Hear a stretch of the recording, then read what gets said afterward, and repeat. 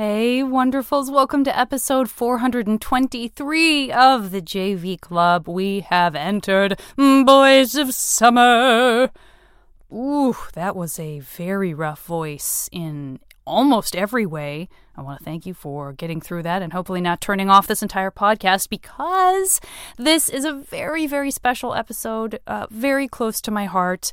My dear, dear friend Torran Anderson, who was such an inspiration and influence in my life from fourth grade, really onward into adulthood, is my first guest of Boys of Summer. He is up to some amazing work day to day. He is also a wonderful, wonderful author. I highly encourage you to get a hold of a copy, one way or the other, of his. I don't mean like in a heist type scenario when I say one way or another. I mean, however you choose to ingest your books, to check out Pinata Moon. I talk about it more with Torran in the episode, but, you know, this is a perfect example of an artist who has made something beautiful, and you can support that art if you want to get it and read it. I will give you just a quick warning. Maybe a warning is a strong word, but there is a mention of our friend's suicide, so a little bit of a trigger warning there. We do not talk about the event at all in any detail whatsoever. There is a very, very, very light and quick reference to it with respect to Pinata Moon, but I just wanted to put that out there as well. I found his book to be, it's just so wonderful. I say it in the episode, but it's such a wonderful reflection of kind of how we felt as young people growing up in kind of a magical place, which is the Sonoran Desert. So highly recommend that. I, of course, am excited for you to just listen to the episode, because you get a little snippet of my teenage years as well, or maybe what's bigger than a snippet? A snappet? A snocket of my own teenage experience via Torran. So please enjoy that, and I hope everyone is feeling well and safe and celebrating all the beauty in your life, and I will talk to you next time.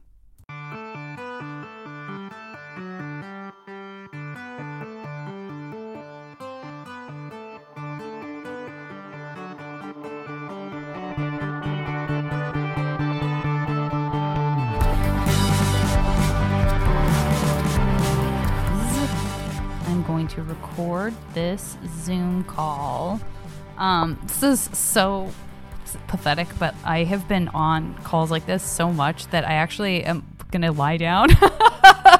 That's fine. Because my neck is so fucked up from just constantly, like, apparently I do this very, I just sort of lean, like, whether I'm on my laptop or on my desktop, I'm just sort of always leaning in to the camera, or to sort of be present.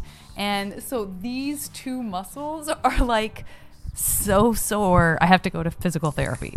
I literally do have physical therapy tomorrow. It's insane. For your neck, for that? Yeah. I have totally fucked myself up from this particular thing. And also, I'm sure, it's already where I carry all my tension. So once you add those two things together, I've been getting all these weird, stupid headaches and stuff. But I thought, this is T. Like, he'll understand if I'm sort of lying. You can lay down. Lying down. That's awesome. Now I feel like I should lay down. Listen, you're welcome to. It looks like you're out of bed, and it's not like the video is going to get used either. So yeah, well, just because I had this knee surgery, so my leg is up, and I have a heating pad, and oh sure, I'm also going to physical therapy. Listen, you know what? My physical therapist reminds me a little bit of Michelle. Really? Yeah, like this wonderful, like, warm energy, but like authority, and there's just like there's something about her that reminds me of Michelle. She looks a little bit like Michelle. It's funny. I've had that conversation where I was like, this is so strange, but you remind me of my friend's wife. So the fact that I'm talking to you has just occurred to me as being that's a funny coincidence. It's not a coincidence. That is funny. Do you ever get that? Like, you're in an airport and you see someone that looks like someone you know, and your heart's beating, like, oh, is that them? Yeah. And it never. And then it turns out, of course, it's totally not them. Although Okay, it's funny, Michelle, speaking of Michelle, she was in Las Vegas. You know, she did like a little girls' trip to Las Vegas. Uh-huh. And she saw this woman and she was like, wow, this woman really looks like Derek Ettinger's mom, our friend Derek. Yeah. And so she's like, yeah, but I shouldn't approach her. I mean, it's probably not her. Why would she be in Vegas? And then a couple weeks later, she finds out it really was Felicia. It was Derek's mom. She just happened to be there, but they didn't approach each other because they thought, why would they be... Yeah. You know, why would the other person be in Vegas? But also, like, but like, being in Vegas isn't... It's not like they were both in Cleveland. Do you know what I mean? Like, Vegas at least is a place that you could sort of conceivably, as like a magnet for specific reasons. You know what I mean? Like, rather than like, what are you doing here in Billings, Montana? Right. Billings. But I wouldn't have said anything either. I would never. I feel like I've been burned by walking up to someone and being way too close before I realize that it's not them, and like that's stopped me from doing it in times after that. I've totally done that, and it's funny because with COVID, you're wearing a mask, and I was at the library, so I had a mask on, sunglasses, a huge hat, like literally nothing was showing. Yeah, and I'm standing in line waiting for books, and the woman next to me says, "Are you a lawyer?" I was like, no. She's like, I know you from somewhere. And literally nothing is showing. I'm just like a mask and sunglasses. And so we keep chatting. It turns out we went really? to the same like Jewish camp. And no. I was with her brother. No way. But it must have been what was my she voice or going something. off of? Oh yeah, I think just the voice, because maybe I said like, I'm here to pick up my books. I gave my number. The idea that somehow, like, maybe you when you knew her way back when, you also were always wearing a hat and sunglasses and a mask. Right. Like, remember when we worked on that farm together and that we had to clean the manure, so we always had masks on? Like, she only understands you as being in that exact garb, and that's why she was able to make the connection.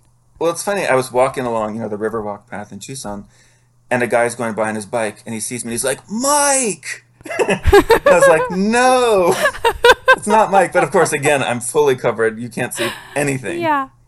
Well, our friend Zach, who we both know well, he and I run into each other at the grocery store sometimes, and I was with Brandon, my sweetie, and it suddenly occurred to me that they had never met before, which kind of seems crazy because I feel like I've run into Zach in the last 6.5 years, which is how long I've been with Brandon. But somehow that hadn't happened, and they were both wearing, like most of their face was covered. So it was a weird, like, pseudo introduction. Like, oh, you guys are a meeting. I guarantee you will not remember having met each other, at least visually. Because I think actually at least one of them was wearing sunglasses also, like even inside the store, because you have so much stuff, you just sort of don't take off what you already have on, because that's just another thing to like carry. So it's as if that meeting never happened in many ways, because it's like, what are you going off of? I mean, I kind of like the anonymous. Sometimes it's just walking around and being totally anonymous feels great. I said that, and Brandon was like, what do you feel like is changed? Like, is your behavior changed in any way? I mean, is there something, do you feel like you're getting away with something? Like, are you making a different decision based on wearing a mask? And I was like, no, I'm not. It's just feels kind of fun to not be, just to be completely and totally anonymous, even though there's no difference in my action. Like maybe I sing, hum louder to music if I'm listening to it. Maybe, I don't know. Right.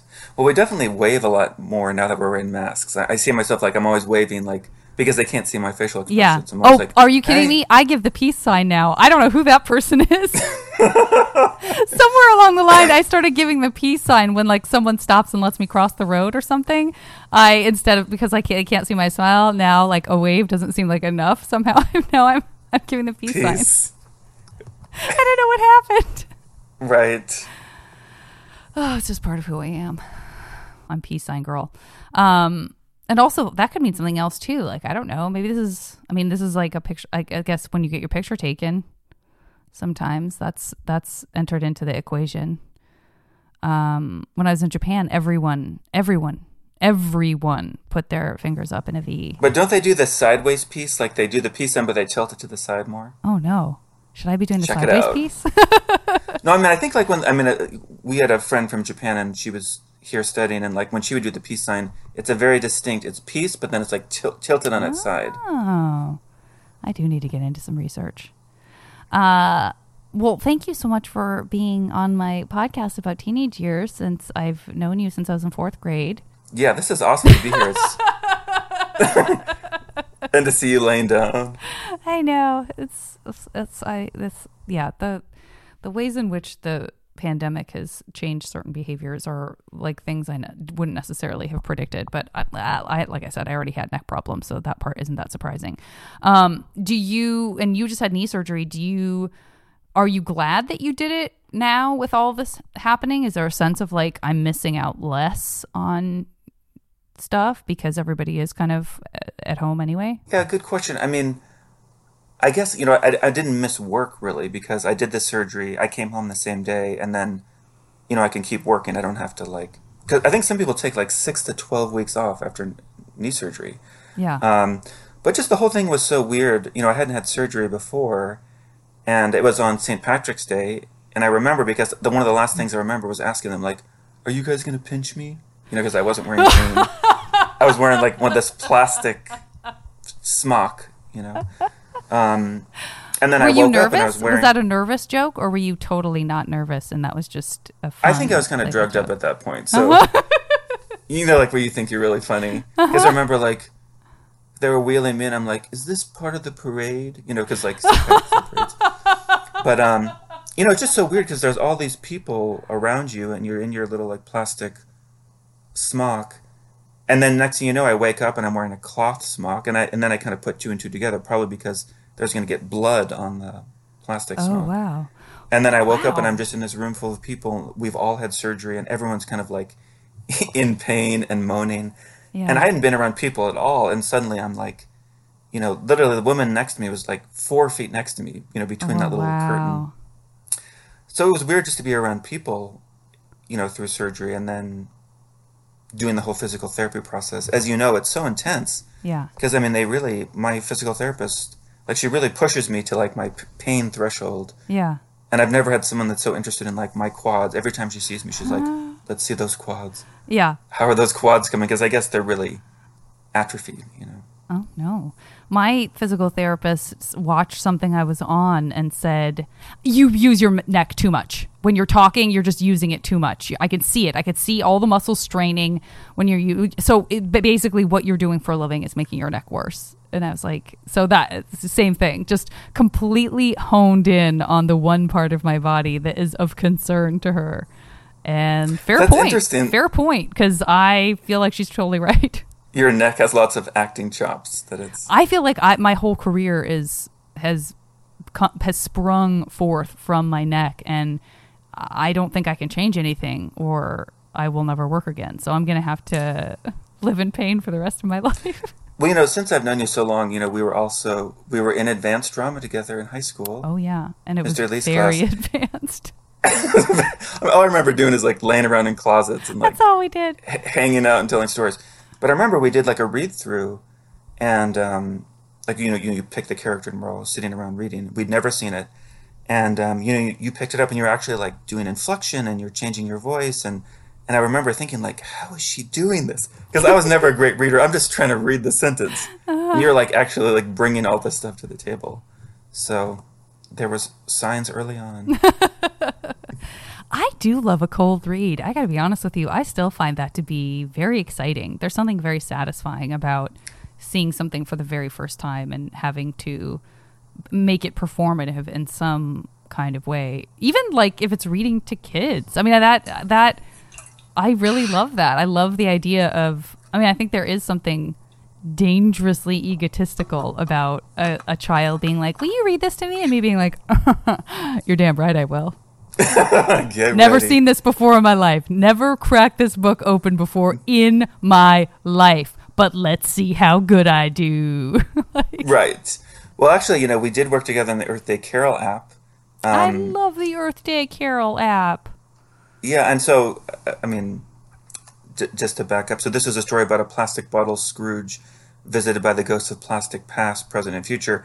And I emailed you, So hey, would you be clever. willing It's to do the so voice for clever. this app? And that was so nice. You said yes. You'd never even seen it. You didn't even read one word, and you were already willing to do it. Of And course. actually, when we played your recording, the guy who ended up putting the sound into the app, we were just both laughing, like trying to pick out our favorite takes, because you really, got into it doing the different voices. And I think that's where I first started to really hurt my neck, because I put a lot of effort into creating the sounds that I thought that those individual ghosts would make. So so thanks it's a my lot. fault. Yeah, thanks, Torran. Let me ask you, since I've known you for a long time. So I'm curious, just from the acting side, when have you had a script or an audition where, as soon as you were reading it, you're like, oh wow, this completely fits me. Like, have you had that experience before, where a character or a story or something somehow just really jives with you? You know what's kind of sad about that is that I feel like I'm so conditioned now to think from a from like a rational sort of marketing like whether or not I respond to something I think has kind of fallen by the wayside, and it is more about whether I think that anybody else will think that, or if based on whatever pigeonholing happens and whatever typecasting happens, which is, still very, very robust in Hollywood. And I get it. I've been on the other side where I've written something, and, it's not meant to be necessarily hurtful or limiting. It's just like, well, the first person that jumps into your mind is, you describe like, well, I'm looking for like a kind of a mafioso type, like a guy maybe for the Bronx type thing, has like a twinkle in his eye, but also can be like very intimidating. Like you're not going to be like Patrick Stewart. You're going to be like, oh, like a Robert De Niro type. Do you know what I mean? Like Right. we're humans, we're creatures, we categorize things, we put things in our minds that way, we organize things in our brains and our memories, and so you go to the thing that we're comparative, and so I will read something and go, oh, this is like whether or not it sings to me or not, to my soul. I will read something and go like, oh, this is written with this sort of it's written with this sort of sharp humor, or it's this person who's obsequious in some way that I think I can make warm and not too bitchy. Like it's very craft oriented now, which is kind of a bummer, because I mean, the other answer is like there probably are a bunch of scripts I will never even get to see that I would go, oh, I would love to, this feels like me, because it would never even make it into my inbox. It's kind of a depressing answer, but I'm just bitter and the weathered Hollywood star. That's right. That's right. So to give some context on, again, us knowing each other for many, many years, Torran and I went to grade school together. If you're a regular listener to the podcast, you know that my school experience was separated into grades 1 through 3, grades 4 through 6, grades 7 and 8, and then grades 9 through 12. And because they were magnet schools, I guess with the exception of our high school, people from all over the city would be going to all of these different types of magnet schools. And so there was actually like a fair chance you would go to school with someone for 3 years and then never see them again, or go to school with them for 2 years if it's junior high and then never see them again. Torran and I have a dear friend named Derek, whom you've known him forever through like being Jewish. Yeah. I mean, you knew him before 4th grade, right? Even though you didn't go to our grade school, like our primary school. Or did you meet him in 4th grade? I think I met him in 4th grade, okay. actually. Okay. I didn't know if you guys had gone to Temple together or what, but Derek and I have known each other since 1st grade, and I now can say we both met Torran in 4th grade. And then we were together 4th through 6th, and then also in 7th and 8th at that junior high, and then in high school together through graduation. And then Torran and I lived together. We were roommates in college and for our sophomore year. And then even before our sophomore year, we were really, really, really close in our freshman year and spent a lot of time together, and had a lot of many of my most formative years and experiences are very much tied to you. And I've always just thought the world of you. and you continue to do things in your career that are both creative and provocative and insightful. And right now you're sort of doing a few different things in addition to continuing with your writing, which is sort of tends to be focused on kind of the middle grade or YA. Is that fair to say? Yes. Right now, world. But you're also working with, and I would love for you to say more, because I'm sure I will mischaracterize what you're doing. But can you talk to a little bit, and we'll get back to your writing, but can you talk to a little bit about what you're doing with the reservations and all of that? Yeah, thanks, Janet. So I work for the Institute of Energy Solutions at the University of Arizona. So we're working on two projects. One is called Indigifuse. This is a long name, but it's Indigenous Food, Energy, and Water Security and Sovereignty. And so this is a project that's trying to come up with food, energy, and water solutions on Navajo Nation, and it's led by this really amazing woman, Dr. Carlotta Chief, and she grew up on Navajo Nation, grew up in a hogan, the traditional houses, without running water or electricity, and now she's a hydrologist. And about 30% of the houses on Navajo Nation don't have electricity or running water. So what we've been creating is these off-grid nanofiltration water purifying units. And so what's been interesting about this job is so much of the work before was about being in person. So for example, one day I drove up 7 hours, had a 1 hour meeting, and then turned around and drove back, just to try to meet with people in person. But it's been a really amazing project. Navajo Nation was hit so hard by COVID. Oh, it's devastating. And part of that comes down to lack of access to water. Yeah. And it's interesting, being up there, I took a group of graduate students for an immersion trip, and we spent a week, we spent the night in a hogan, and we helped people water haul. And this is 7 hours from Tucson, and I saw conditions that are worse than things you would see like in a third world country. And you've spent time in India as well. Speaking of seeing, wildly different communities, even within one continent or within one country, you also know what you're talking about when you say that. Yeah, thanks for that. But I don't know if you spent much time in Navajo Nation or like Canyon de Chelly, but it's interesting. Like I'd come back from those trips, and you really feel like, wow, I was gone somewhere. I feel like I left absolutely Arizona. And because of COVID, now all our interactions with them have been through Zoom. And of course, that takes it's such a change of pace. But we had a big conference this summer called Co-Infuse, which was about how do you co-design projects with indigenous communities. And it was all done through Zoom. And it started with a medicine man in his hogan with his cell phone doing a prayer. Oh, wow. And that just never would have happened even a year ago. Yeah. So it is kind of opening up some new possibilities. Well, yeah. I mean, obviously the thing that flies into your mind first on hearing that, shortly after hearing that 30% of the homes don't even have electricity, is, well, here you are confronted with an immediate problem of communication for many people that just enhances the challenges that have already been underway. Like the idea of being confronted with a virus, and then also and by the way, this virus will limit communication with the outside world for anybody who doesn't have the technology, the money for the technology, or even the electricity to make that kind of communication possible. It's kind of staggering, and I think it's so good for us to be reminded that whatever we were, and everybody, everybody's on their own journey, and we can't control where we were born or who we were born to, and the best we can do is, try to create circumstances in which we feel understood by one another, and we help each other. But God, that's, some people just had to work, some of us just had to work from home, and that was and someone else brought our groceries to us, versus the Navajo Nation being just ravaged by what happened. It's just heartbreaking. How's everybody? Do you have a sense of how people are doing now? Is there a light at the end of the tunnel as far as the virus goes with vaccinations? Are they being made available, and are people taking the opportunity, or is there a sense of concern or fear of the vaccinations? What's happening there? Not to maybe speak for a culture, but...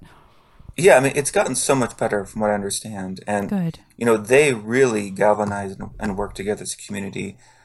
I mean, I think one of the things that's really sad is, we keep hearing from our colleagues there, like just the elders, the loss of the elders. There's so much knowledge that's being lost by, Yeah. that generation passing away. That it was a real concern. Like how, for our culture, what are we going to do when these people who kind of hold this place Yeah. have been dying at such a huge rate? And again, there's just been so many, really hard stories about, families just, because again, living in people that are living in a traditional hogan, I mean, there's no separate room. There's no like, Right. oh, let me wash my hands right now because I have indoor plumbing. Right.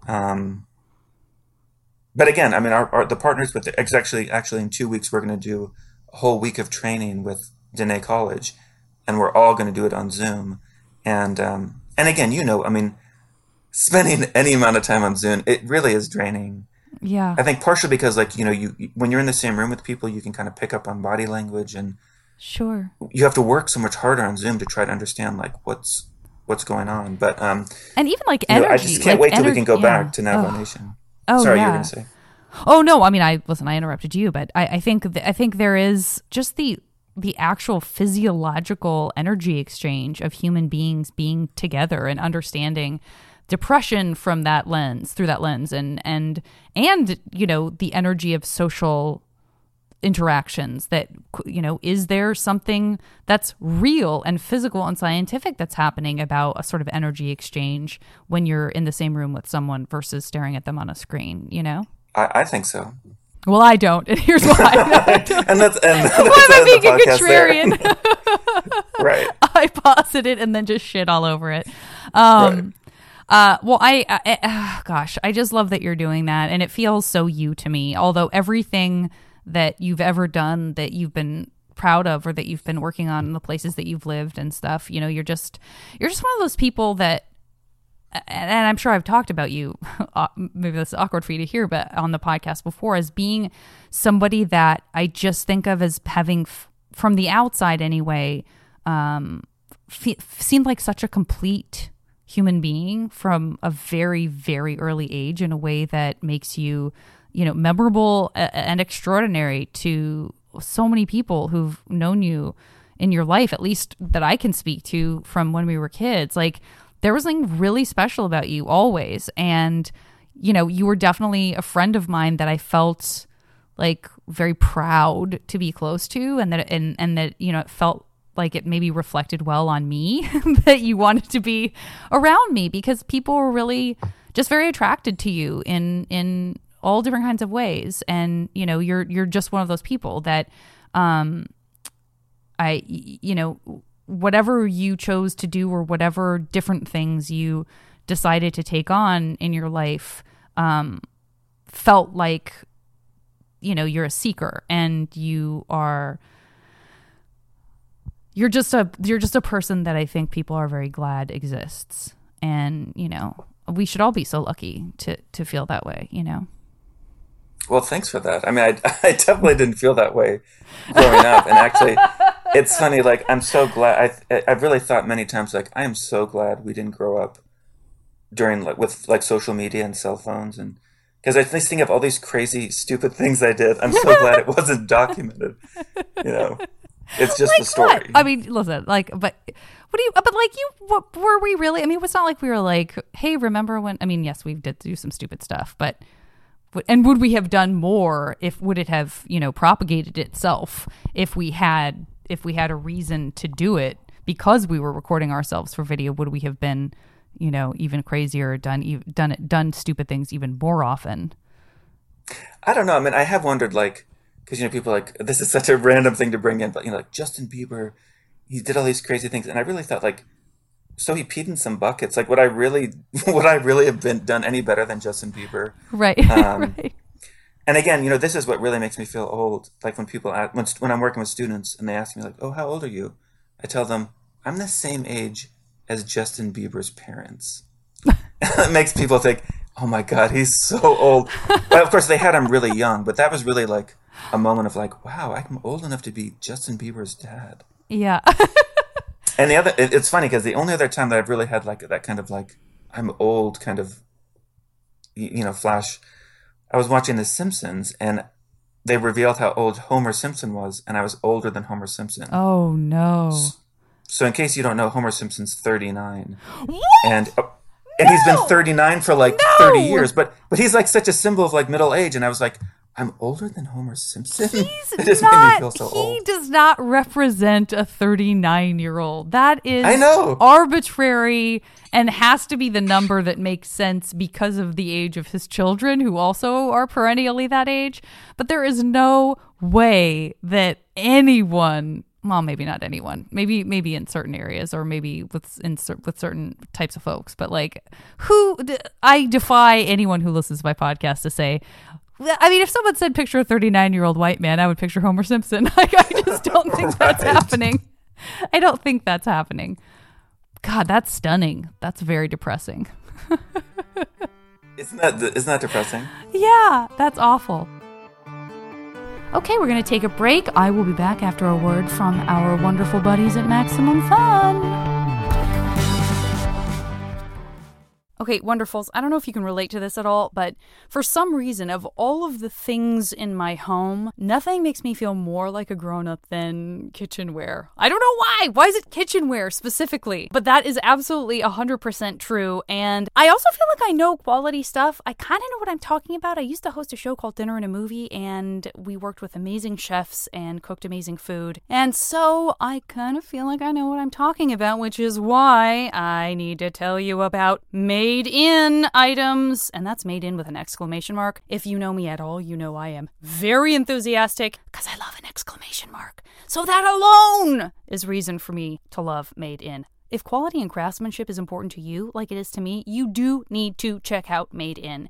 It's a cookware and kitchenware brand that works with renowned chefs and artisans, I love the word artisan, to produce some of the world's best pots, pans, knives, and wine glasses. I have some new knives on order with Made In. I cannot wait for them to come in. Again, I will feel more like an adult. Now, they source the finest materials and partner with renowned craftsmen to make premium kitchen tools available directly to you, wonderfuls, without the markup. Made In products are made to last, and they offer a lifetime guarantee. Now, their cookware distributes heat evenly, can easily go from the stovetop to the oven, and their knives, like the ones I'm going to get, are fully forged, perfectly balanced, and stay sharp. That's what I feel like I'm doing. I feel like I'm staying sharp by ordering from Made In. Right now, Made In is offering our listeners 15% off your first order with promo code JVClub. That makes sense, right? This is the best discount available anywhere online for Made In products. Go to madeincookware.com/JVClub and use promo code JVClub for 15% off your first order. That's madeincookware.com/JVClub and use promo code JVClub. Let's get sharp together. Let's grow up. Hey, J. Keith. Hey, Helen. Hey, you've got another true-false quiz for me? Yep. Our trivia podcast, Go Fact Yourself, used to be in front of a live audience. True. Turns out that's not so safe anymore. Correct. Next. Unfortunately, this means we can no longer record the show. False. The show still comes out every first and third Friday of the month. Correct. Finally, we still have great celebrity guests answering trivia about things they love on every episode of Go Fact Yourself. Definitely true. And for bonus points, name some of them. Recently, we've had Ophira Eisenberg, plus tons of surprise experts like Yardley Smith and Suzanne Summers. Perfect score. Woo! You can hear Go Fact Yourself every first and third Friday of the month with all the great guests and trivia that we've always had. And if you don't listen, well, then you can go fact yourself. That's the name of our podcast. Correct. Woo! Don't you feel like you fall into the like not too bad, not too good kind of teenager category of like, you know, I wasn't doing anything egregious. You know, I was still like trying to be respectful of other people. Maybe I was doing things that were not super smart, but you know, I wasn't like going so far really in any direction. Or do you feel that you went in like you went sort of deeper into behaviors that you maybe you wish you wouldn't have or wouldn't want, you know, your son to or whatever? Yeah, that's interesting. I mean, I don't know, because my memories of like high school, for example, are so weird. When I think about high school, like I literally cannot think of anything academic that I did. I remember taking typing with Miss Rame, and that was like the one really useful class I had. And of course, I like my English classes, but like I don't remember anything academic. So I just remember like, well, we'd go to a park and we'd climb a tree and we'd hang out, or you and me, we used to drive up to Mount Lemon and we'd play music, and you'd make these mixtapes, and we'd drive around. Like, Yeah. there was a lot of just like driving around, listening to I know. mixtapes. I still have a lot of your mixtapes, which were great, by the way. You have a lot of really good mixtapes. It's funny how much a mixtape can bring back Oh, yeah. certain memories. And of course, I think for kids these days, like, oh, let me send you a playlist. It just doesn't have the same I know. feel to it as like someone sat there pressing record, Yeah. you know? Tangible items being separated from the emotionality of music, like that's a really interesting like artifact. Like we have like the like I know our parents have versions of like sort of social artifacts that feel like a loss, and because we didn't have them, they don't feel like a loss for us, because it's the absence of a thing that, you can go like, oh, that sounds nice, but it doesn't necessarily mean anything. But that's definitely an example of something that like music was so incredibly emotionally important that then also having an object that was tied to that, that like those things make sense to me to be put together, rather than like, oh, I got this link sent to me by this person, and that link, and like, how could you be possessive of the link in the same way that Right. you would be like, this tape, Yeah. Look at this beautiful link they sent me. Well, it's funny because like I think, my son's 10, and like a lot of times when he wants to buy something, he wants to buy something within a game he's playing online. Like, Dad, and he makes these big arguments. For $2, I get this many eggs, and it gives me this many points. Right. And like, it makes me feel so old because I'm like, but you don't get anything you can hold. It's all just like in this fantasy world. You get these coins or whatnot. Yeah. But, Why don't you ask me if I'll buy you a Beanie Baby? This is what I understand. right. Here's a mixtape, Odin. It's funny because speaking of music, he took a music appreciation class, and we were driving home one day, and Green Day came on, and he turned to me and said, "Is this punk?" And I said, "Wow, that's a really good question." Yeah. Like, is Green Day punk? Because it's so like pop sensibilities. But, Yeah. and I think being a dad, there's so much music that I want him to appreciate that he's just not into. Like, Right. so like if like a Neil Young song will come on the radio, and he'll be like, "Change it, another station." But I want to try to explain, Odin, Right. just give it a try. Yeah. Actually, for a while, that song like "Wheel in the Sky Keeps on Turning." Sure. Wheel in the Sky. So I kept trying to sing "Wheel in the Sky" to try to get him into that, like, because there's something about that kind of like optimistic, like rocker music that like you just don't see anymore. Yeah. It didn't work. So he's into just a little bit more straightforward kind of pop stuff, or? Yeah, I mean, like the first song he got into was Rihanna, "Shine Bright Like a Diamond," because it is kind of like a kid song, "Shine Bright Like a Diamond." Sure. He's still so young, though, T. I mean, I remember, like, I don't know if you can, I mean, again, if you had been like, oh, I don't know, I was like, Harvest Moon was my favorite album when I was 6, like, I would believe that.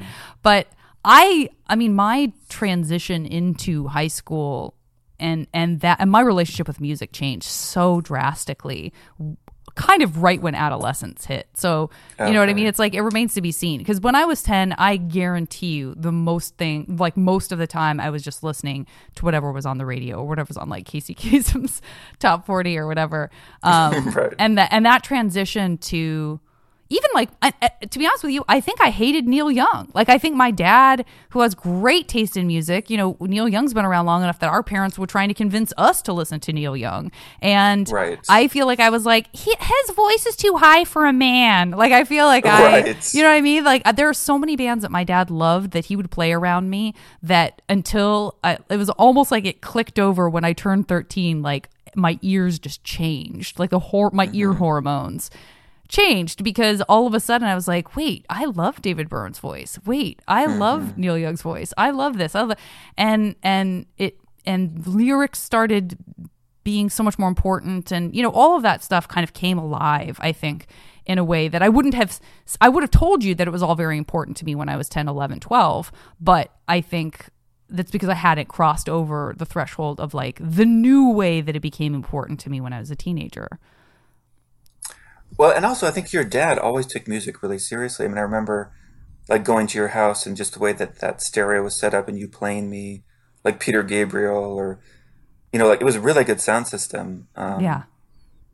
And I mean, and again, I guess it does change. Like Odin's been really into OK Go. I think partially because of all those crazy videos. Sure. And when OK Go came to Tucson, we went and we ended up getting like tickets right in the first row. Nice. And it was a weird concert because like they would play their songs as their videos were playing in the background. Yeah. And then they would stop between each song to answer questions from the audience about the Oh, videos. wow. Oh, wow. Okay. So that was like one of his first concert experiences. And I think it left an impression because they had like the confetti machine, and we came home and he saved a big chunk of confetti that we could like keep playing with for a couple weeks. Oh, I love that. But speaking, I want to ask you because I remember my first concert was In Excess Kick Tour, and Michelle has an awesome first concert. My wife, the first concert she went to was Milli Vanilli. Oh, and she was like, sweet. they're really singing, because the controversy had already come out, and they had binoculars, and they're like, they really are singing. This is real. So I was curious, what was your first concert? Well, both of those seem, again, like maybe they were choices that... Well, okay. My very first concert that I can remember at all was when I was really little. We were in San Diego visiting my dad's friends, and we went to a concert in Balboa Park that was Paul Revere and the Raiders, Yes. which was like very, very old school. And so I didn't have any, I had never heard them. It didn't, the only thing I knew was that it was like cool to be outside in this crowd of people watching this music. So I have this sort of vague memory of it. As far as like me getting to pick or be a part of, the desire to go and stuff, I'm pretty sure it was Huey Lewis in the News. Yes. Or it was Weird Al Yankovic opening for the Monkees reunion tour. So it was, my dad took me to both of those because they were both very important for me to go. And my dad liked all three, I guess, of the artists. I can't remember who opened for Huey. What if it was like U2? No, that doesn't time out right. That doesn't time out right. But so like, I mean, NXS is like, that's a pretty cool first concert. That's a pretty like cool guy first concert, don't you think? I can't say that about Milli Vanilli. I guess. I mean, it didn't really leave an impression. And I didn't take my little wristband off for probably like a couple of weeks. Sure. Which is pretty dorky. Like you get the little wristband going on and you like want to keep it as like a little badge of, oh yeah, I was at In Excess. Yeah. Wait, how old were you? I was in junior high. Okay. So I knew you then. Yeah. No, I mean, Yeah, Jill, You're like, I can't believe you don't remember. Jen, I can't believe you don't remember that I wore that bracelet.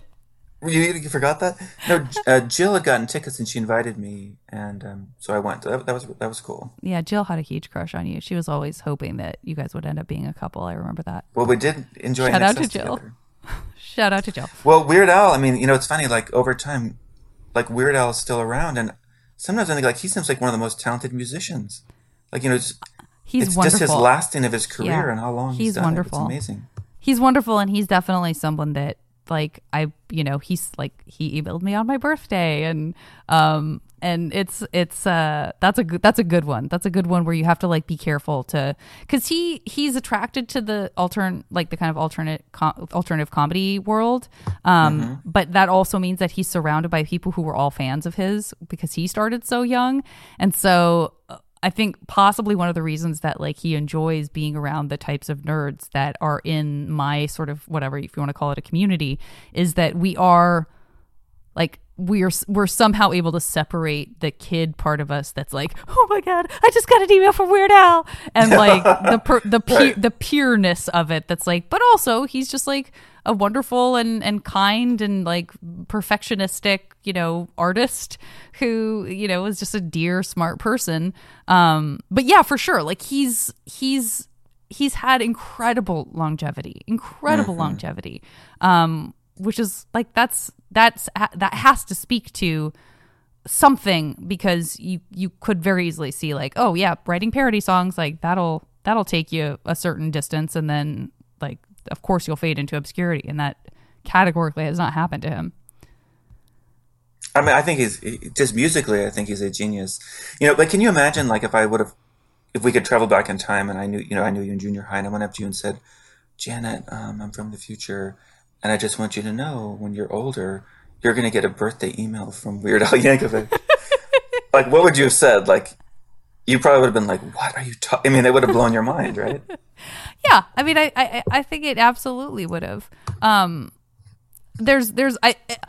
than that, there's a part of maybe all of us who sort of harbors this idea that sometimes turns out to be true and sometimes doesn't. And now I've kind of been on the other side of that, having a podcast or doing, things that people get exposed to that they enjoy, which especially with podcasting, because it's so personal, where you do in the back of your mind kind of think like, I mean, obviously like 12-year-old me, there's no way I was cocky enough to think this, but like in the back of your mind still somehow some part of me is like, I mean, I bet we'd be friends. Like, you know what I mean? If I think this, like this my friends seem to think I'm pretty funny and I think this like huge superstar's funny. So maybe they would think I was funny too, which, is like, there's something wonderful about that, and again, we don't all always have the opportunity to see if that pans out, but once in a while it does. That being said, again, I do not think that's the case with Weird Al, where I'd be like, yeah, that tracks, that sounds right. Right. That makes a lot of sense. Yep, him, yep, sure, yeah, you bet. So do you? Yeah, you don't have to answer this, but like when you see people that you grew up being a fan of, and since you work in the industry, like, do you feel like, oh, I want to get to know them and see if we have a connection? Or do you feel like, oh, I'd rather just leave it, I appreciate what they do and I don't want to try to get to know them personally? I mean, it depends on what they do, what it was about them that we enjoyed back then, and what, and whether or not that has sort of carried over into now. I mean, like anybody that I've met that I know you and I both liked, like I indubitably they would also like you. There's no, it's not, that's like, but I also feel like there are probably people that I haven't been in a situation, like I would never walk up to I say that, but I'm sure I've done it at least once. It's just being in the same proximity as somebody famous that you admire is not the same thing as like being introduced to somebody famous you admire in the context of also being someone who does something that they might respect or find of value, or whatever that looks like, whatever that is. It could be, having an amazing nonprofit. It could be, being a writer. It could be, whatever it is that makes you feel like you're set apart in some way, so that you don't feel like it's just another fan that person is meeting. Because for me, I would rather not meet someone if it's just another person saying like, big fan. Like that right. Doesn't bring me enough satisfaction to do it. Because it probably would make me sad that they were just like, thank you, and then that's it. That's your exchange with that person. Like I would rather that didn't happen at all, I think. What do you think? How do you feel about that? I don't know. I mean, and maybe I think what, it's hard to answer, because like in a way, like I'm impressed by people like a single mother raising their kids well. Like I'm like, wow, absolutely. That's impressive. So I mean, I appreciate people's skills in the arts, but it's not like, oh, I want to be that person. You know what I mean? Like it's a different kind of respect. But and again, also like I'm living in Tucson, Arizona. Like I'm not having interactions with like famous people. When we lived in Austin, especially during the South by Southwest, I would have this experience where I would see people and they would give me this look like, hey, do you recognize that I'm someone famous? And then I would think, oh, that's someone famous. Who is it? So I had that kind of experience. But I remember Cher saying, like, when people come up to her, it's not that they want to see her, it's that they want to be seen by Cher. Like they want that kind of experience. And so again, I can't answer this so well, but I'm wondering for you, like, since you're on the other side of it, do you ever have people that are like, oh my God, that's the voice of Cora? They come up to you and you can tell that this is like a really big deal for them talking to you, and that you're kind of setting in their head this idea of if you have a connection or don't, or, I mean, what is that side of it like? I love it. I mean, I just think it's so wonderful. I mean, I don't, for people younger than us and also for people our age and older, but who are just more into that kind of convention culture, or a place where they want to enjoy loving something with other people who feel similarly, and they can talk about it and cosplay or just go to panels where stuff is kind of discussed almost like a college class, to really be able to deep dive into that stuff. And for people who've had an experience where it's something has moved them or has helped them, I can't take any responsibility for what they really loved about the thing that I represent to them. And so, but I really do love people, and I love young people, and I love the fans that like the stuff that I'm proud of, having been lucky enough to be a part of. They just are they're just typically so sensitive and thoughtful, and so for being able to like add a positive, like another positive aspect to their experience of this thing that I also think is great, that just feels really good. It just feels good, and so that's it's like anything. I mean, I think it's probably like anything you do where someone says, this, having you as my teacher really meant a lot to me, or I really like this thing now because you introduced me to it, or, anything like that. The feedback it's the same muscle, you know what I mean? It's the same mechanism. It's the same feeling. It's just maybe there were more of them because the thing that I did was more widely distributed for whatever random reason. But it's just the same one-on-one feeling as like, it feels the same. And so, there's not a lot of like pomp or circumstance to it. It just feels like exactly what you said. Like, I see you. Right. And that's such an important connection to have. Have those connections, however long or short they are, to feel like you're, like I always, I still say this all the time, but like in Harold and Maude, that he says, you're good with people, and Maude goes, well, they're my species. My species. That's I always think that. I always think like, well, that. they're my species. I want to, I like those connections, Well, I mean, obviously, I'm not being stopped on the street unless I'm at the library and people think I'm a lawyer. No one's coming up to me. But, like with Pinata Moon, which is this book about a friend of ours who killed herself. Everyone, and, it's so good, Pinata Moon. Please, everyone, if you are looking for something that is like, how does this in some way emotionally capture like the experience of being the teenager in this place and time in Arizona, above and beyond the very specific thing that it's about, just evocatively, it's like, well, that'll give you a real snapshot of what that experience was like, and it's just so beautifully written. Oh wow! Anyway, well, go thank you ahead. for that. So I'll just mention, the book takes place over the course of one night with a friend dealing with a friend's suicide, and he's also kind of keeping a running list of tiny things he likes about being alive. So it's really about that balance of how you deal with loss, and because it's not like, oh, I'm better now and everything's fine. But, remember after the book came out, a woman reached out to me and she said, I feel like we're grieving together. Her father just died and she was reading this book. And that meant so much to me. I mean, obviously, I don't know her. She doesn't know me, but just the fact that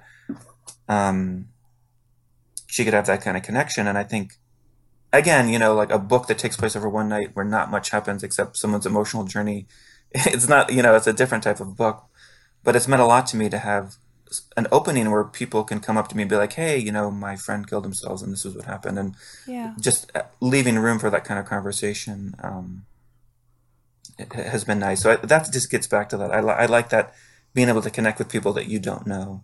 Absolutely. Absolutely. I mean, I think you feeling pulled to write is so indicative of that, is that, I mean, I can't, you writing a story, or you writing a novel, you doing that, it's hard to imagine for me that being like a closed what's that like when you say like an open source versus closed source or whatever? Like, I don't see it as a closed loop. Like, oh, Torran needed to write this thing, and he wrote it for himself and only himself. And then he read it, and then he had gotten his feelings out, and then that was it. And it just stayed within the little ecosystem that is Torran. Like, it only makes sense that your feeling pulled to write would be either in service of other people, or also just like as you're working through this experience that you have or that you're having, this desire to either, you know, shed some light on the experience in whatever way you can for someone else. I mean, again, I just see it as being like that it's part of a bigger ecosystem than just like, well, I just needed to get it out and I did. There you go. You know. Well, you know, but it's interesting. I went to go see the woman who wrote the Lovely Bones. Her name escapes me right now. Alice. It was a great book. Alice Sebold? Right? I mean, I have Alice in my head for sure. I can look it up. But so she was talking to us about, you know, that book, and she was saying, you know, as she was writing that book, she ended up writing a book about her experience being raped. And I think it's called Lucky, because, you know, she went to the police station and and they said, oh, you're lucky, you know. Yeah. And she was saying, like, you know, I had to get this story out first before I could do Lovely Bones. And again, obviously, you know, my experience is totally different. But I did kind of feel like this story of Pinata Moon, I had to somehow get that out before I could move on to other stories. Yeah. And the other thing I want to mention was, you know, there's something about, like, when you share something with other people, because there's something to be said for, there's a long period where it is just you and this thing that you're working on. And I've made the mistake before of going too early to share something. And it's kind of like, it's not the right phase yet. I don't know if you've had that experience with the stuff that you're working on, but there's definitely a point where it's like, now is the time to kind of take it forward. There's that kind of like, I don't know, butterfly in the cocoon, you know, dissolving and becoming the butterfly, like, that you don't want to mess with. But when you have that feeling, is there a sense that when it's happening, is there a sense of like, does that feel or look different to you than when you do know? Or is it kind of just by virtue of trial and error, or just like you just can only, you know, did it feel like it was ready at a time where you ended up feeling like you should have waited? Or did it have a distinct feeling of like, oh, I'm not sure, but maybe I'll just put it out there and see what happens? You know, is there a difference? I don't know. It's hard to articulate. I think it's like, there's definitely a phase where like, okay, I've gone back and forth and took this comma out and then put it back in and then took this comma out. You know, like, where you're just kind of like chasing your own tail, kind of like there comes a point where you need that outside perspective. Yeah. I don't know how to articulate it. It kind of comes a time where it's like, yep, this is ready. It just, you know, I kind of think about writing as like excavating, you know, like you're digging down.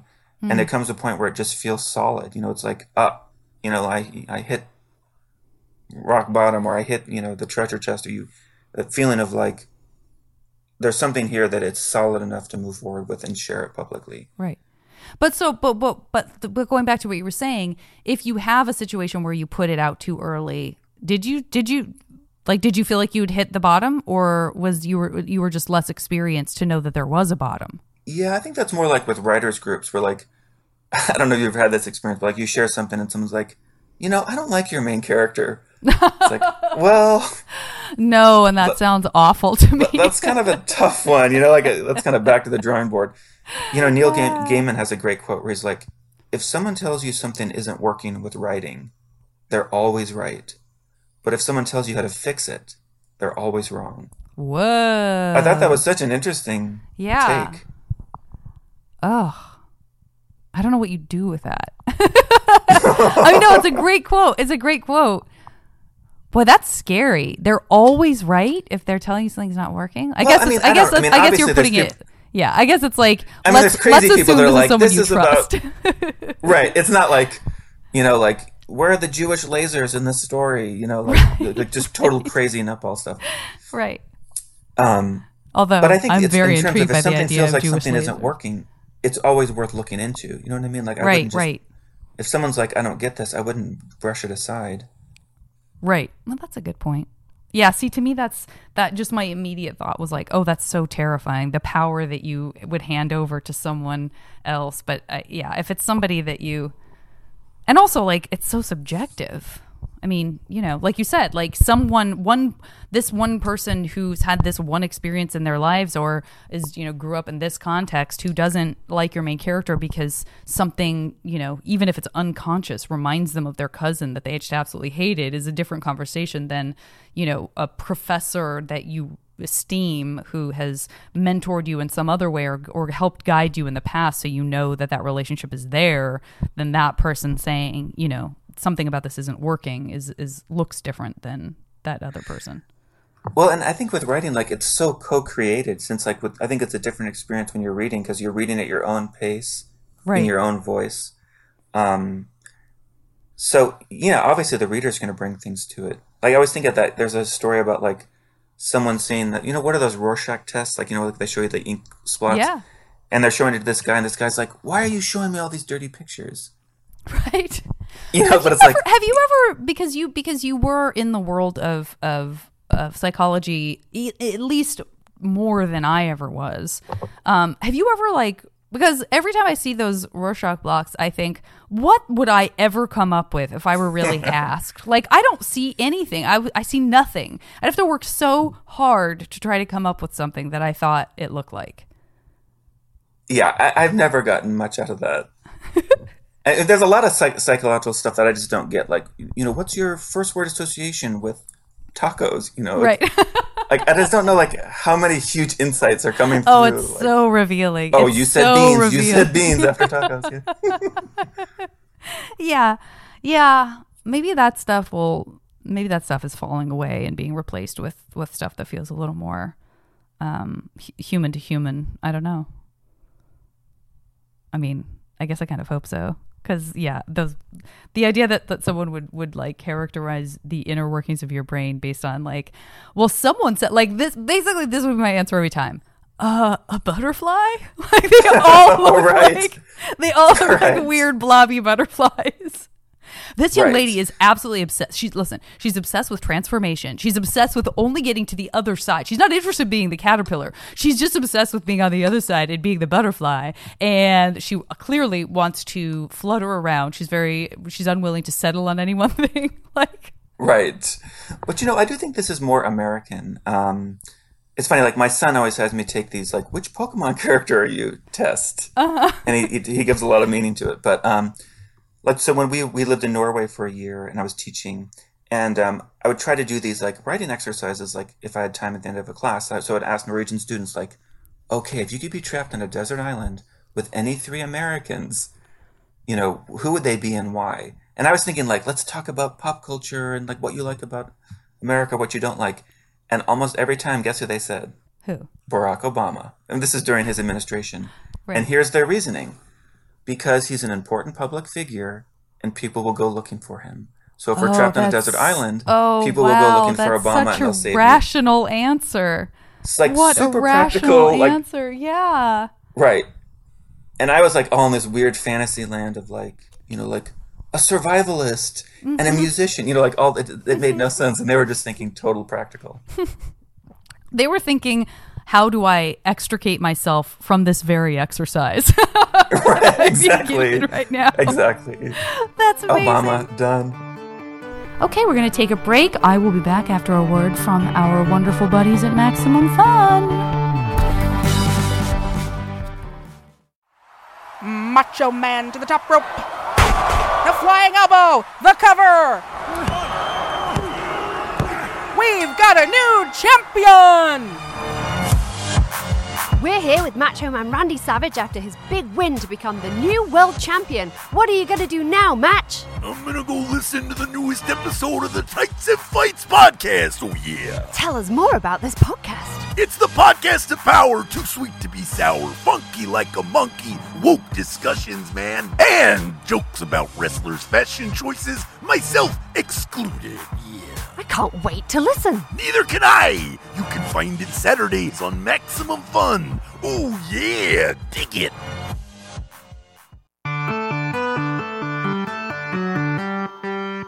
This actually works out perfectly because it it segues perfectly into perhaps the most American of all fantasy games, MASH, which is something that I'm going to play with you as the sort of closing chapter of the podcast. And it truly is. I mean, it's actually, I'm quite ashamed that it falls so neatly into the category of like, this is the intention of it is just to like focus in on things that make you happy. But through the lens of what you just described, I can guarantee you that Norwegians would hate this exercise with a passion. But each of your answers cannot be Barack Obama. Now, number one, you're on a desert island. No, I'm kidding. Barack Obama. I'm going to start it off in a semi-traditional way to get us warmed up. And again, you will see that this is just like the exercise that you were having them do. Let's do 3 places in the world that you would love to have a second home if we could sort of just teleport you there, if you didn't even have to worry about the kind of travel process. 3 places anywhere in the world? Mm-hmm. Wow. Oh, gosh. I feel like I'm going to be so bad at this. There's no bad. It's just whatever you come up. I mean, obviously, you can come up with something extemporaneously and then an hour from now go, why didn't I say, the this moon, place? Right. Yeah. I mean, the first place that pops into my head is Sri Lanka. I've never been there, and I'd love to be in that part of the world.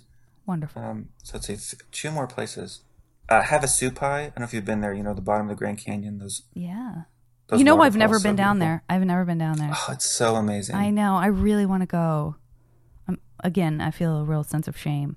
Whew, I feel like my last one needs to be some sort of like climate change location that's nice and cold.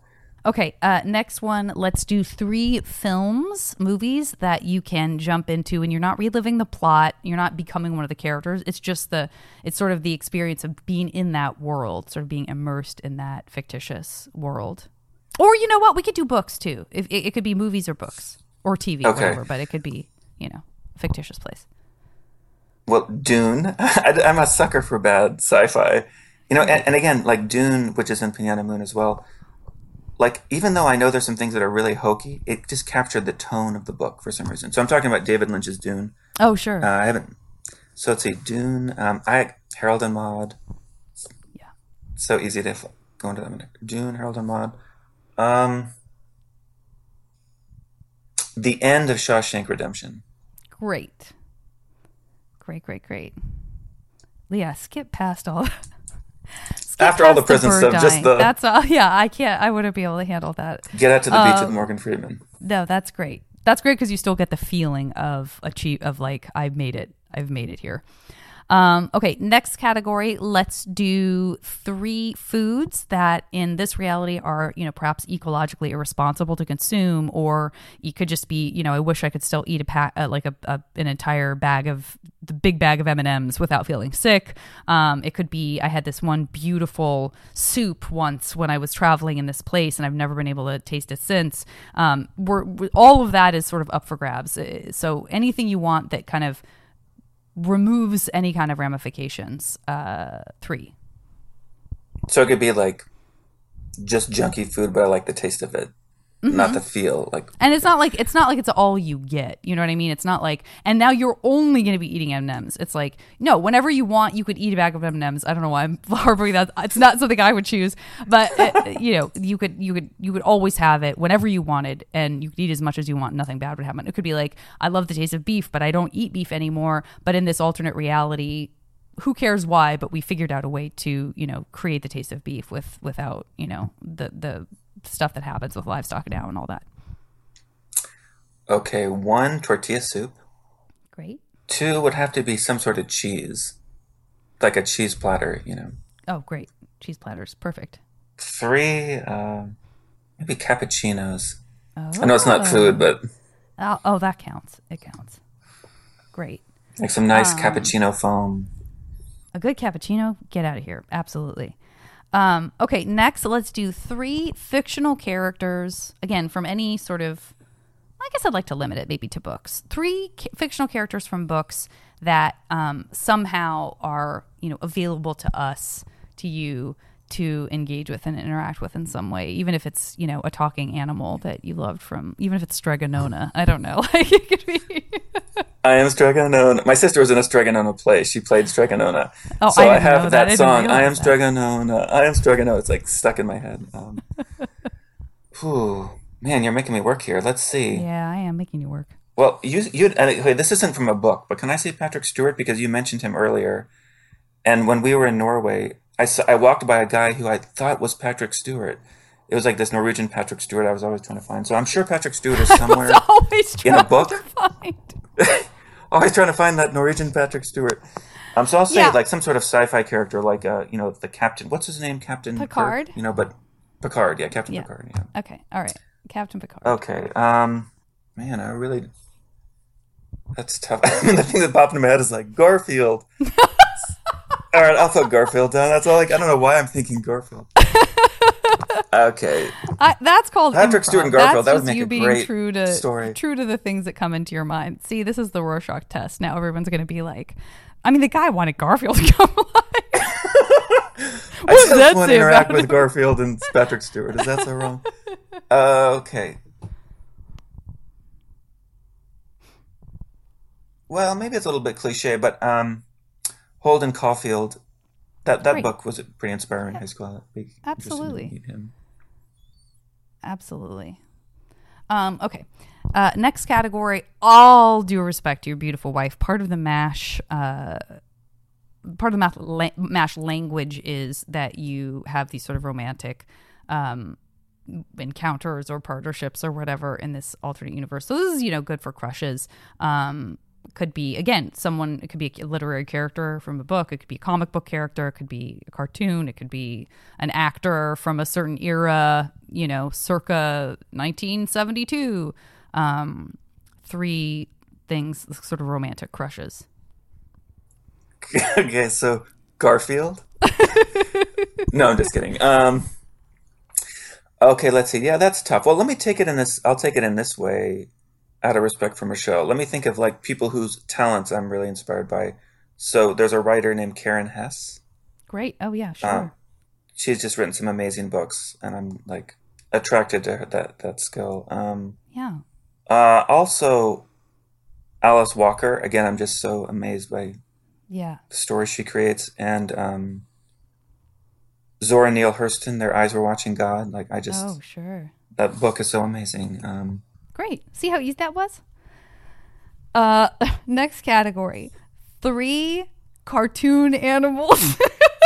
Oh, I already got this one ready. I'm really going to do it. 3 cartoon animals that you can hang out with whenever you want. Cartoon animals. Oh, okay, let's see. I mean, you really have Garfield covered, so I don't, right. I don't want you to feel I could have answered Garfield for every one of his questions. Just because he generated this category by virtue of you mentioning him at all. Oh, did he generate this? This is not. I mean, this is not really something I would normally do, but animals. Okay, well, I'll go Snoopy. Classic. Yeah. I can't believe how dramatic. It was like you said my favorite sports team name. Yeah! Right. Snoopy! I mean, Snoopy wasn't it? Peanuts was a pretty I've tried to watch it since. It's pretty slow and down. Like it's not. It's kind of depressing a little bit. Peanuts. Oh yeah, they're like fundamentally unhappy kids. It's great. it's right. So what other cartoon animals are there? Geez. I mean, like, is there a cartoon, or is there a cartoon animal here or there that Odin would be like, oh yeah, like you could, bring a Pokemon into reality for Snorlax. Great. It is a Pokemon character I identify with. Shoot, he'd get mad at me that how much my Pokemon knowledge has dwindled. All right, I'll say Charizard. That's another Pokemon he's into. Okay, great. I know so little about Pokemon. I didn't even know there was like personalities that would make you into one versus the other. I'm really out of the loop. I mean, it is so extensive. Like, there's like no end to Pokemon. Yeah. Characters and lore. So. I got to maybe I'll design an all Pokemon based MASH game to play with Odin someday. It sounds like he could keep me busy. Okay, next category. Let's do 3. This is always tough. I always want to do sort of sweeping wonderful positive change in the world. But one of the reasons that I keep this a little bit more playful and silly is that, then that starts you down the road of like, oh, all the things that I wish I could change that I can't change, and that's depressing or whatever. But maybe some sort of more localized change. Like, can you create world peace in this game? Maybe not. But can you advance, the water filtration process in the Navajo Nation, or some sort of smaller local things that we would love to be able to sort of convert overnight to just say, we can put that problem away now. So I can come up to a solution for a problem? Yeah. That's tenable, and that, we're sort of creating a solution and saying, okay, we've solved that thing in this area or in this moment or in this place in Tucson, or, something that feels maybe a little more local than like stopping the polar ice caps from melting. Well, being in Tucson, I don't know if you know this, but Tucson declared a climate emergency in 2020. Because Tucson's actually the third warming city in the United States. So I'm really interested in changing the way we teach about climate change. So I'd want to change climate change education. Great. That'd be one. I guess that's pretty specific. That's great. The next thing that comes to mind, I know this sounds totally stupid, but the people that are cool to me are people that signal. So if people will just signal when they're driving. Oh yeah, that's great. I know that's not a huge No, that's a big win, pet peeve of mine too. Yeah. Let's see. Climate change education, signaling. I love it. Whatever's happened to your computer, your head is getting further and further towards the bottom, and I can't. Oh, right. Great. Let's see. Another problem. I get this. I wish there was a way to kind of not politicize common sense things, like wearing a mask for safety. Oh, I can't do that. Just basic common sense health. That's great. So I think maybe more an appreciation for science. That's great. That's absolutely great. Okay, and then last one, 3 musicians, could be a composer, singer, songwriter, band, living or dead, that we can you can sort of conjure, and it's like they want to be in a room with you and play a song at your request or compose something for you. Maybe they're not even in the room, but it's like you could, that this person is going to make an album that's just for you or something like that. Yeah, that one's easier to think of. So Bon Iver. Yes, indeed. Nina Simone. Great. And Mark Isham. I don't know if you know Mark Isham. He's the soundtrack guy. He did the Never Cry Wolf soundtrack. You must be talking to the listener, not to me. Right. We listened to a lot of Mark Isham. Yeah, we lived on the Never Cry Wolf and Mrs. Soulful and Life and Times of Harvey Milk. There was a trio of those soundtracks that all are on one compact disc. And Michelle and I are watching The Nevers, and I think he did the soundtrack for The Nevers. Oh, really? I just started watching that. Oh, that's cool. Yeah, he ends up in a lot of. He really ends up with a lot of. He did the soundtrack to Little Man Tate too, which is which was great, and jazzy and great. I mean, the other one I would have mentioned is I know I'm going to butcher his name, but the guy who did the soundtrack to The Mission, Encino. Oh, Ennio Morricone. Right, he just passed away. Wow, that soundtrack is amazing. So amazing. Yeah, you and I would listen to that too. I remember that for sure. Okay, if you had to use one word to describe Odin's mood when you first saw him this morning, what would you describe it as? One word. Odin's mood. Ooh. Curious. Great. Okay.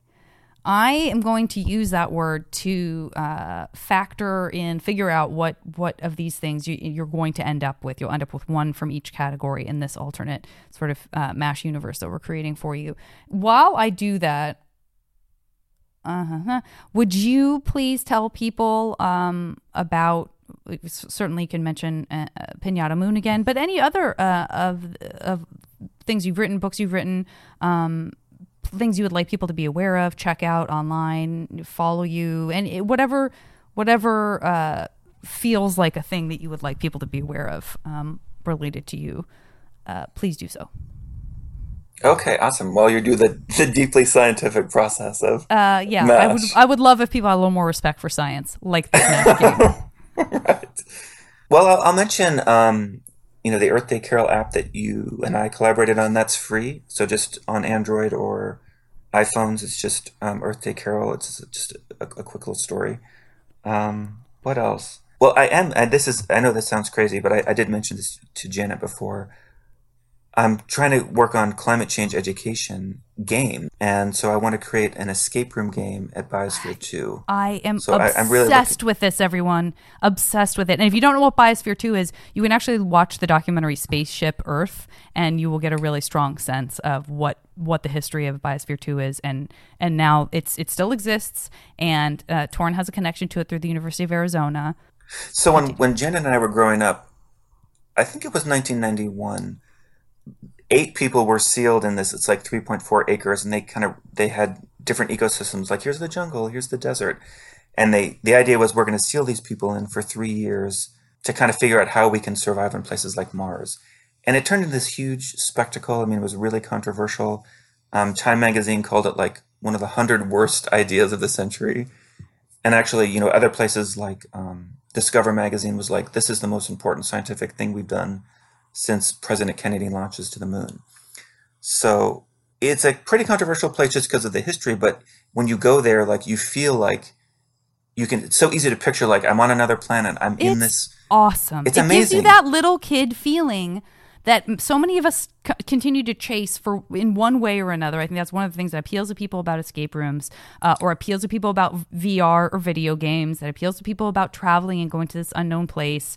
It really gives you that, like, that like feeling of a fluttering feeling in your belly. That's like, this is extraordinary. There's something extraordinary here. Exactly. And, it hasn't been used in that way of like capturing students' imaginations. And so that's what I'm really going for, is like, imagine if you had time challenges going from each ecosystem where you had to figure things out, and you're role playing, and I think it could just be such an intense way to learn about climate change and then actually connect people to real world solutions that are going on in the world. So if anyone's out there interested in this kind of thing, you can connect with me on LinkedIn, Torran Anderson. I just love this. I will. I mean, listen, it's not like I have money to invest, really, as much as I would love to say, like, but I would invest. I mean, like, if like whatever paltry sum I could invest would help, like, I totally will. It's so great. Okay, maybe it'll be a Kickstarter one day. Like, yeah. Because I don't know. I think we need to think about different ways to learn about climate change that's like interactive and immersive and fun, and and have students help develop it. I couldn't agree more. Listen, I always forget Kickstarter is a thing. I love it. I also have your results whenever you're ready, but I don't want to stop you from anything else you want to talk about. Almost said I had your prognosis. That's not. Right. Yes, That's definitely not Been waiting for this. Definitely not the word. Okay, first of all, I want to congratulate you for your apartment in Sri Lanka, which I think makes sense. Look, I'm sure that, an apartment seems like, for your second home, what do you want, some mansion that you're going to go to? No, that feels wasteful. If that feels just right to me. I hope you agree. You have a beautiful little apartment in Sri Lanka. Listen, I don't know if there's room for both Charizard and Garfield in this apartment in Sri Lanka, but I want you to rest assured that they are both alive and in charge and a part of your regular life. I hope Owen's going to be excited about exactly 50% of those. I'll have the lasagna ready for Garfield.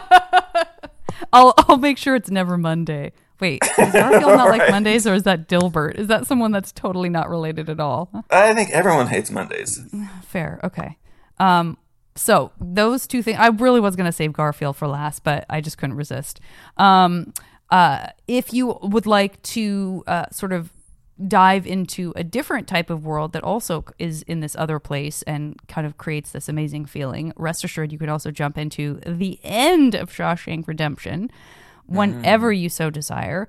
All of this bopping around to and fro is going to make you hungry. Regardless of what other food choices you make, rest assured you can have unlimited cheese platters of all types, shapes, and sizes. I guess in varieties of cheese, which is maybe the most important variety, opposed to the shape or size of the platter. It probably doesn't matter that much. All different types of cheeses. You have a wonderful partner as you walk through life in novelist and an amazing human, Alice Walker. And you also have the sort of artistic brilliance of Nina Simone to give you some soundtrack to sort of accompany you through these very many journeys, including the fact that you have, and I think this is very serendipitous, nay, foreshadowing, made a real impact in the way we educate people about climate change. I mean, that's like, we just talked about that in a very concrete, tangible way. So if nothing else in here comes true, if only that in Garfield come true, then you're going to be just fine. Wow. Yeah. So that is that. This has been so wonderful. What a great opportunity to just catch up a little bit, to see your face. You look just the same. That's my Torran. That's just my Torran right there. Older than Homer Simpson. Older than Homer. But I'm 12 years younger than Ralph Macchio. That is reassuring, even though he still looks about 20. Right. When in doubt. Actually, 13 years. This has been wonderful, and thank you so much for doing the podcast. And everybody else, I will talk to you next time.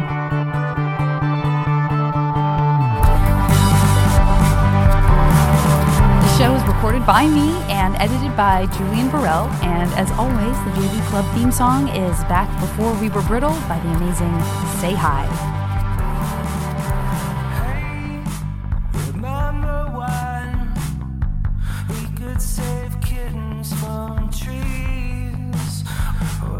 On skyscrapers, bring the villains to their knees. Maybe we should move someplace new and build time machines to go and get us back.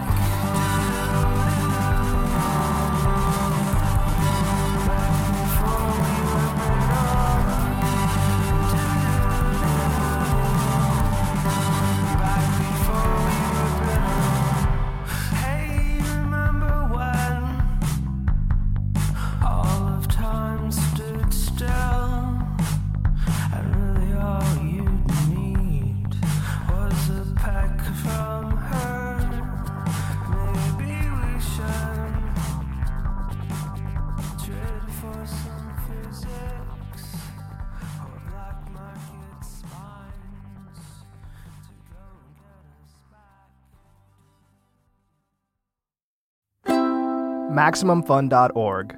Comedy and culture. Artist owned. Audience supported.